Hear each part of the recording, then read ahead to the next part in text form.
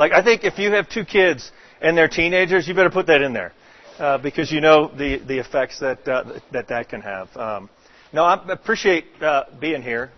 For sure, when I come to Colorado, there's certain parts that I love about it.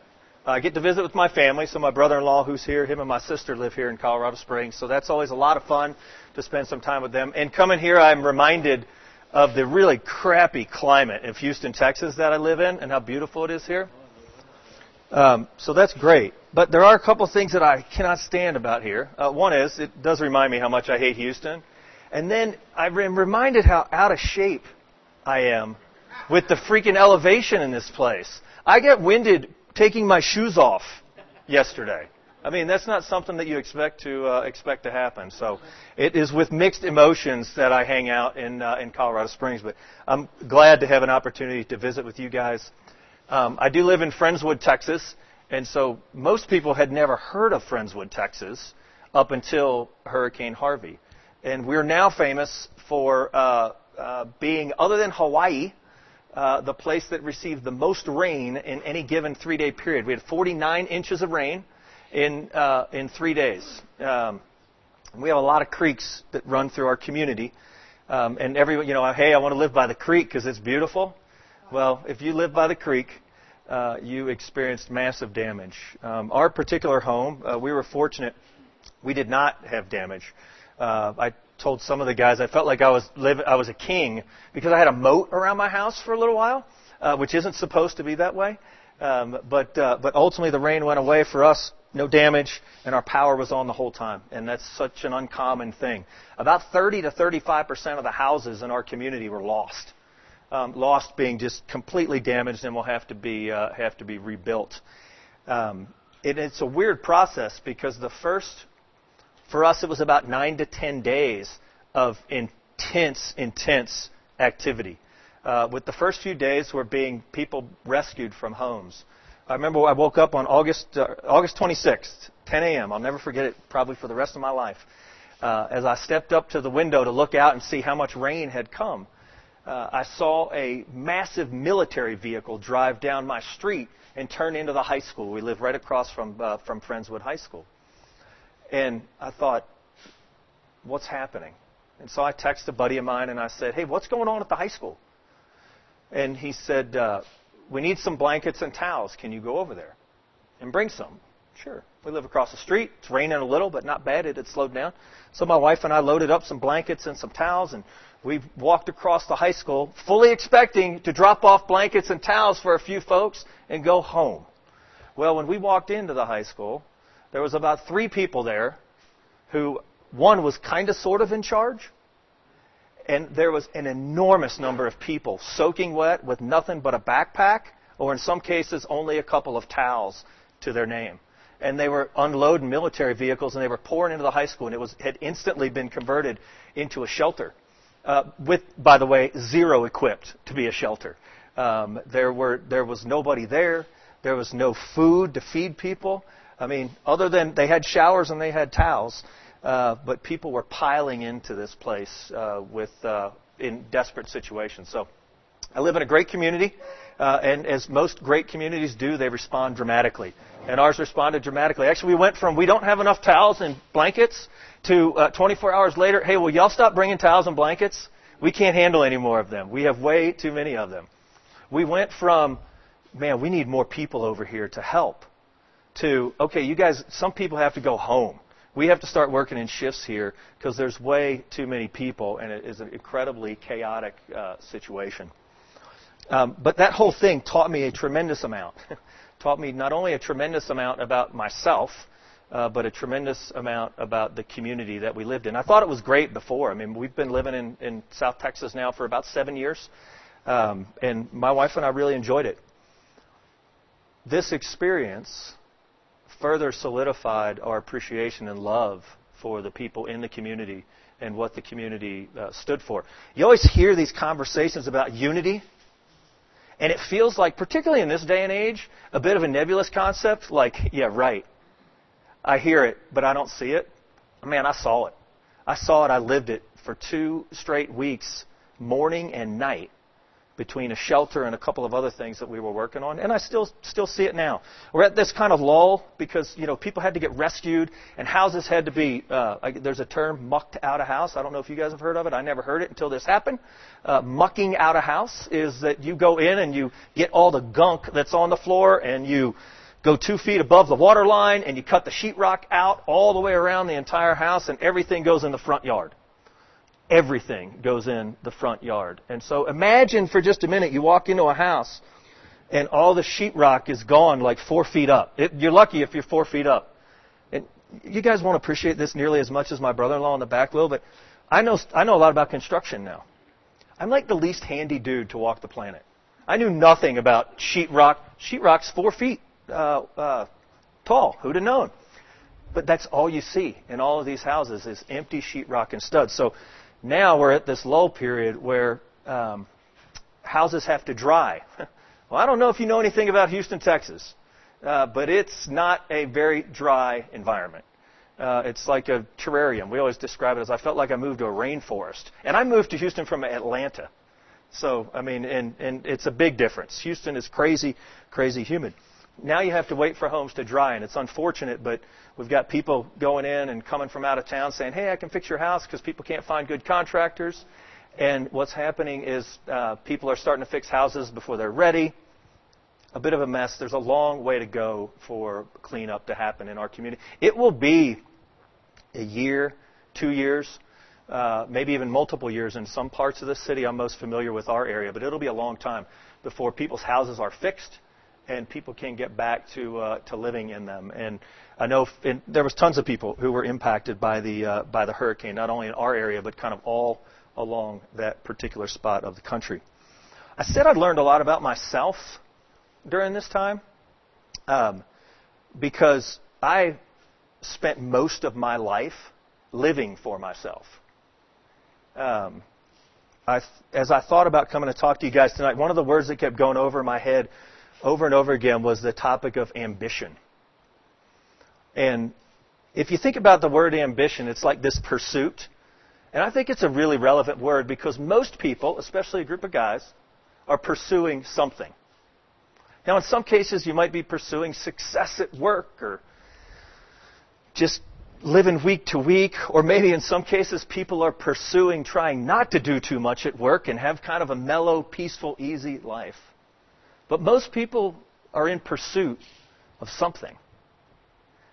The reason I think understanding what we're in pursuit of is really, really important is, one, it'll help you define what you think of success, because you're pursuing things that you think you really want. That'll give you a definition of success. But the other reason I think it's really important is what we're pursuing defines where and how we invest what we have. Where we invest our money, where we invest our time, where we invest our emotional energy. You can call all those things. Those are the objects of our ambition. If you're not sure what you're pursuing, like if it just doesn't come to your mind quickly, some people it does. Man, I know exactly what I'm after. Other people it doesn't. Go look where you spend your money. Go look where you're spending your time. And go look where you're investing a lot of your own emotional energy or your talents. Somewhere on that track is where you're defining your success. And for me, I spent most of my life defining success based on what I achieved. I want to give you just a little bit of background on me because I think it's important before I share a few of the stories that got me up to this point. So I grew up in Texas. In Dallas, Texas. Don't throw anything at me yet. Yes, I am, in fact, a diehard Dallas Cowboy fan. I know. Hey, look, I felt safe coming into Colorado because you guys crushed us. So I knew that I would come in hat in hand.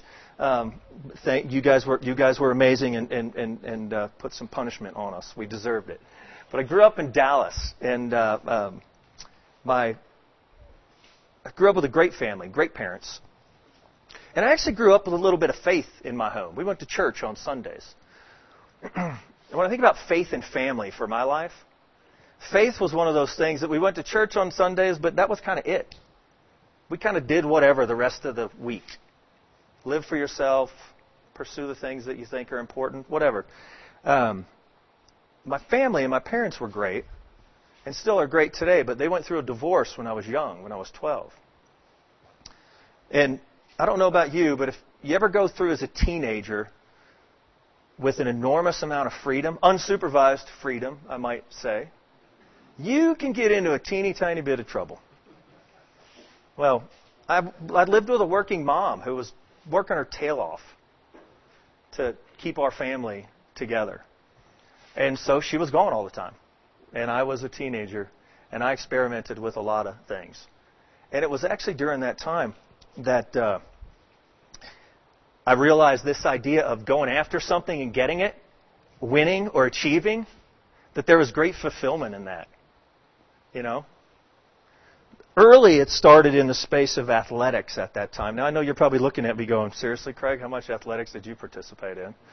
Like most guys I've met, you know, my athletic career went like many, which was in elementary school, I killed it. In high school, started winding down a little bit. In college, I watched it on TV. But early on for me, athletics was an arena that kind of achievement, or I directed my approach in achievement and had some decent success. I played basketball in high school, and it's one of the first things that I remember really having ambition to pursue is I wanted to play college basketball. And I was willing to put in the work. And I put in a tremendous amount of work. But again, not probably hard to tell that I didn't start with like the greatest package to play college basketball. So despite all the great work and effort I put in, an injury my senior year combined with an enormous lack of real talent, it ended. That ended for me. But I remember the feeling of pursuing and achieving, and it felt pretty good. And so in college, I kind of redirected that. It wasn't going to be athletics anymore, and I had to find something else. And in college, it turned into this kind of popularity pursuit in two spaces.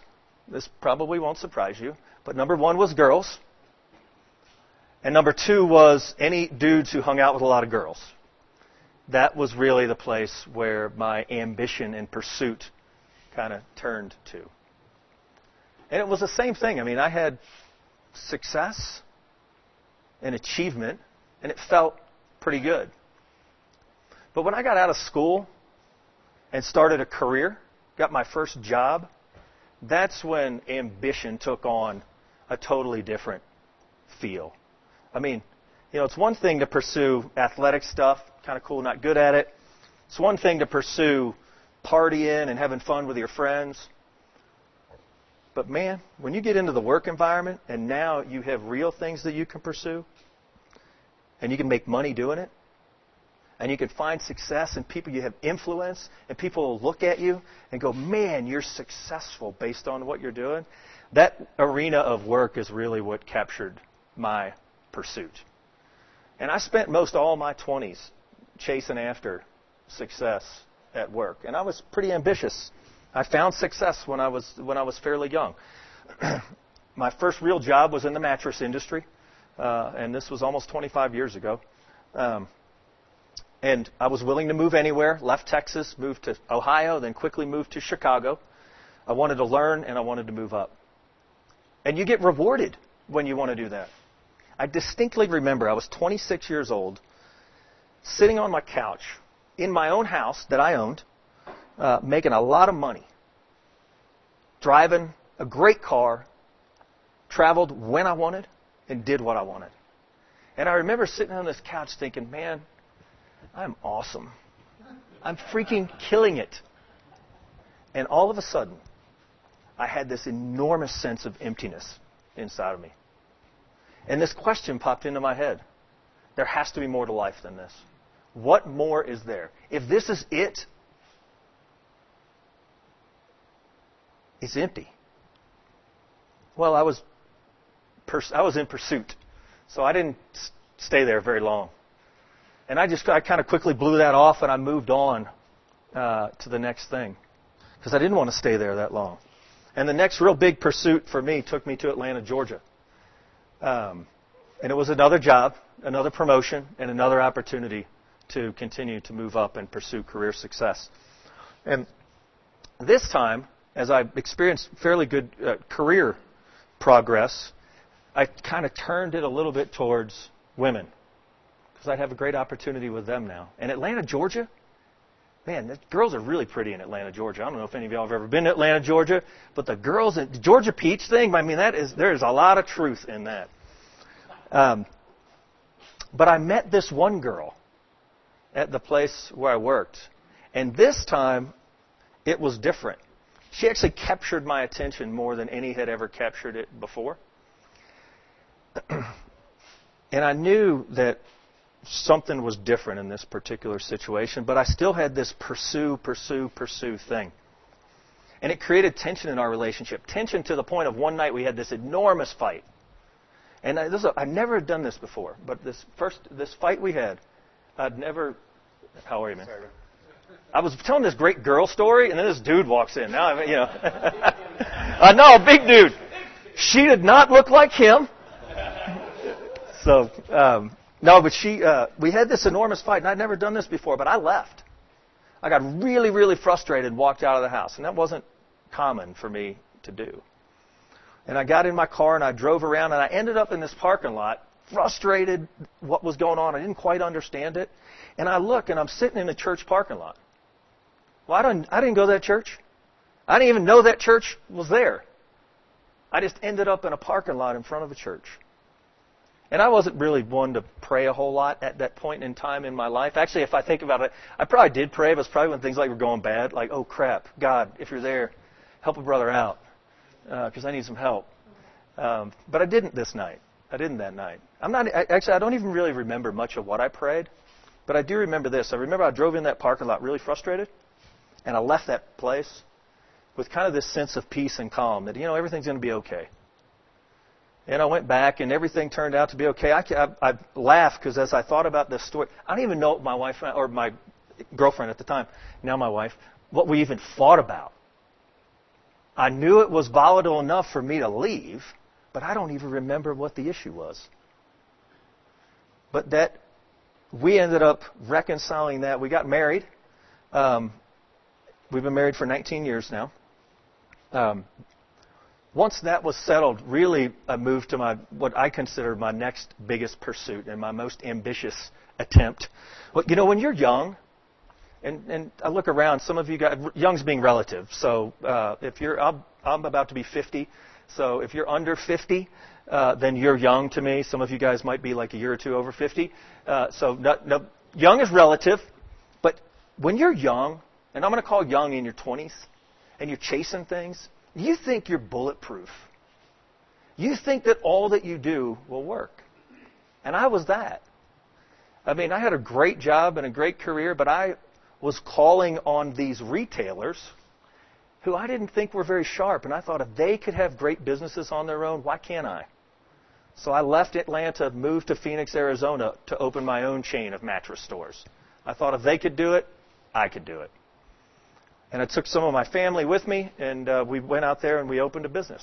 At 30 years old, I started an attempt to own my own company. And the first couple years were great. We opened a few stores. We had great success. We were having fun. We were making money on the outside.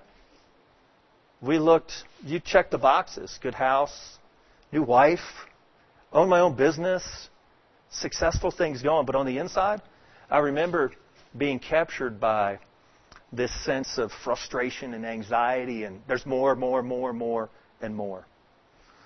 Well, those first few years of running that business were, as I said, they were a lot of fun. But then, and many in this room will recall this day, then 9/11 occurred in our country.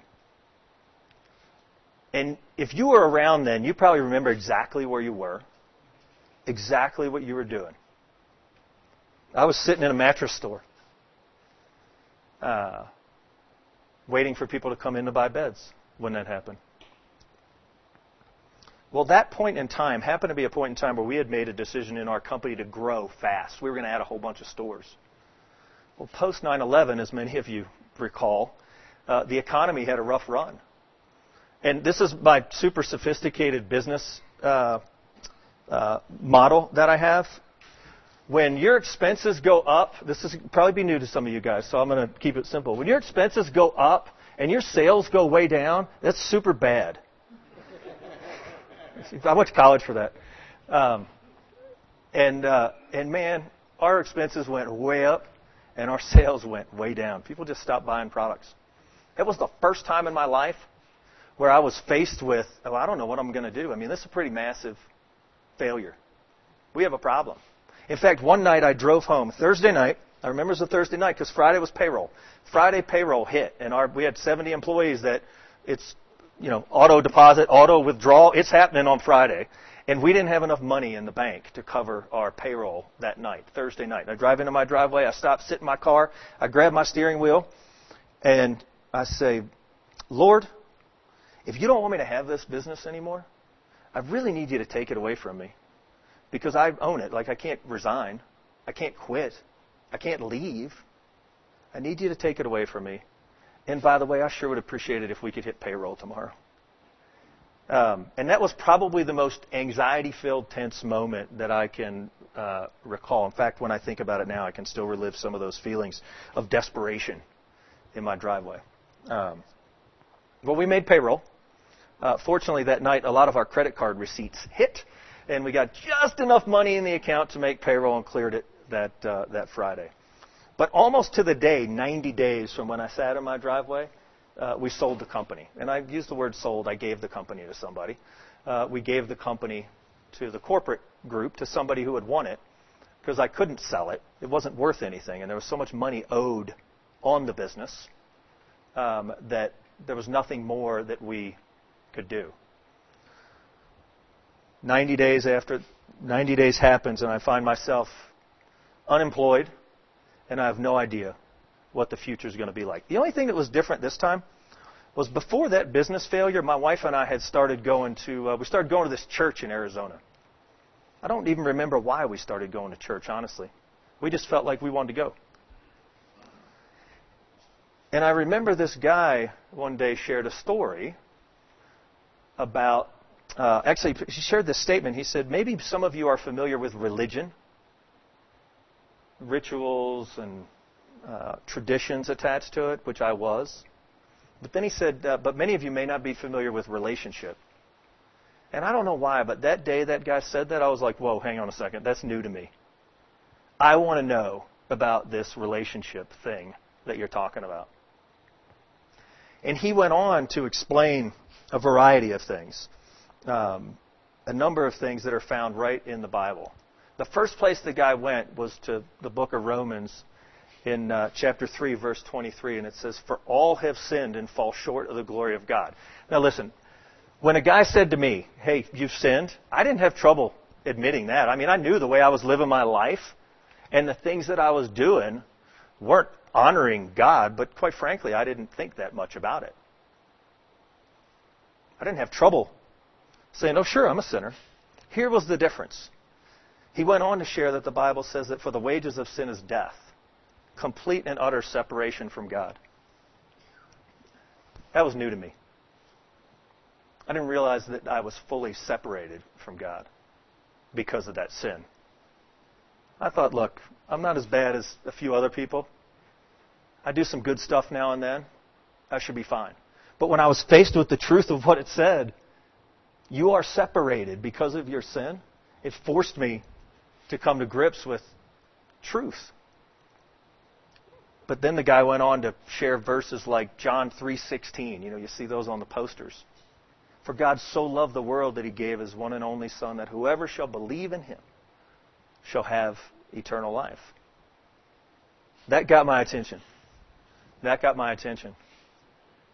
And then he went on in Romans 10, and just sharing in Romans 10:9, if we confess with our mouth that Jesus is Lord and believe in our heart that God raised him from the dead, that you can be saved. Well, when I heard all that, I knew, you know what, I want that. I want that relationship. And the funny thing happened that day when I surrendered my life to Jesus. The way that I saw things changed. Because remember, that night I drove into my driveway and I couldn't make payroll and everything was falling apart. Well, that was after I had made that decision to surrender my life to Jesus. And I had every reason in the world to think that things were hopeless. And I didn't. I went before God and prayed, and we navigated through that situation. But what I have found is over the course of my life since that time, I think I'm ambitious and in pursuit of things as I ever have been in my life. But what I'm pursuing today is very different from what I pursued before I made that decision. Today I pursue things like sharing my story and talking about Jesus. I pursue trying to understand and know God a little bit more in regards to how He reveals Himself through the Bible. And I pursue living this life that's more around giving than getting. And I say, it's a pursuit for me. I'm not there at all. But the change from, particularly in that space, from getting is what really underscored my life, to giving has been a big change. And I got to tell you, I'm glad. I am glad that discovering the truth of what the Bible had to say and changing the way that I saw what I wanted to pursue and achieve happened. I'm glad it happened. Because this past April, after 24 years and 11 months in one industry and great success, I found myself out of a job. I was the chief strategy officer of a company. I guess on the list, the CEO got hit by a bus and the COO got hit by a bus. I run the company. And in a matter of 10 days, I went from that to, I don't have a job now. And it happened really quick. And I didn't plan it. And then you fast forward and I end up in this Hurricane Harvey thing. I never would have been able to be involved with the things that I was involved with if I had a job. Now, don't get me wrong, I'd rather have a job, I think. But God used that time in a way that I never could have expected. Right now, as I stand in front of you guys tonight, I should be freaking out. I had a great career, and now I'm unemployed. I had great clarity on where I wanted to go, and I don't now. But I can stand in front of you as truthfully as I can express that I've never felt more peace. I've never felt calmer.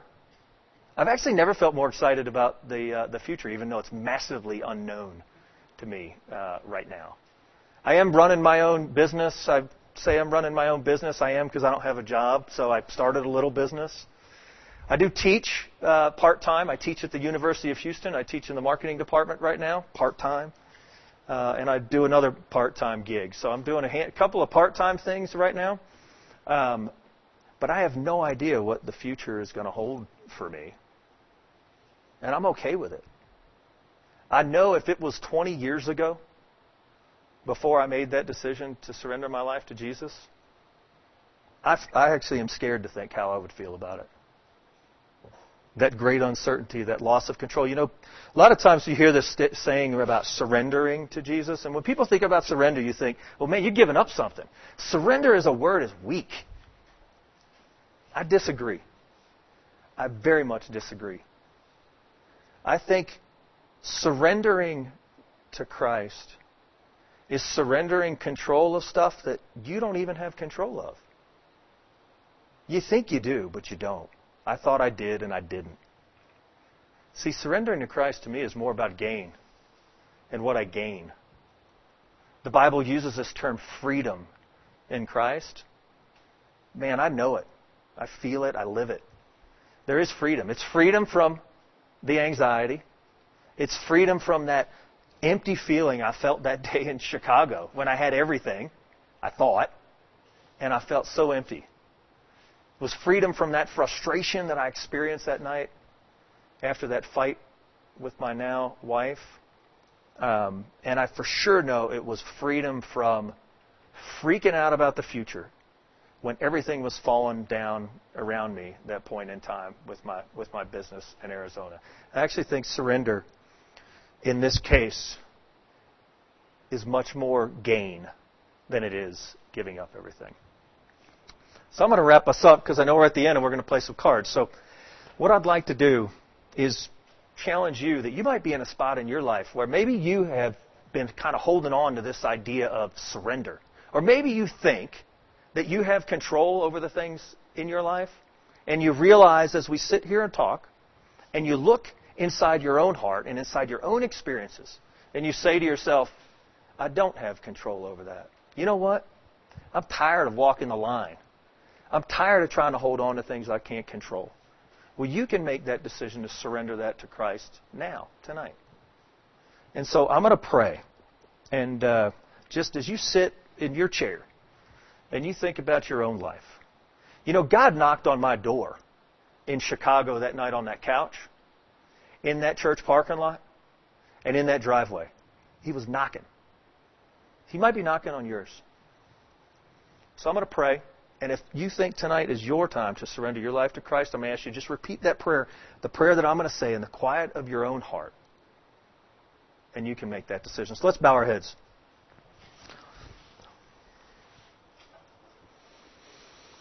Lord Jesus, I know that I'm a sinner. And I know that your death on the cross allows me to be right with you. So, Lord, I surrender my life to you, and I ask you to take leadership of my life tonight. I know that you've covered my sin, and that I know when I surrender my life to you, I get a new life. And I want that tonight, Jesus. And I ask this in your precious and holy name. Amen.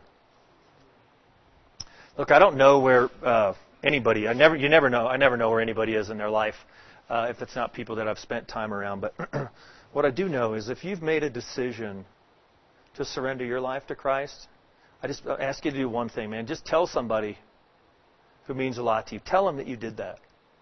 Tell them that you did it, and it becomes real. And I know, you want me to say something about this card, or are you going to cover the card? Yeah.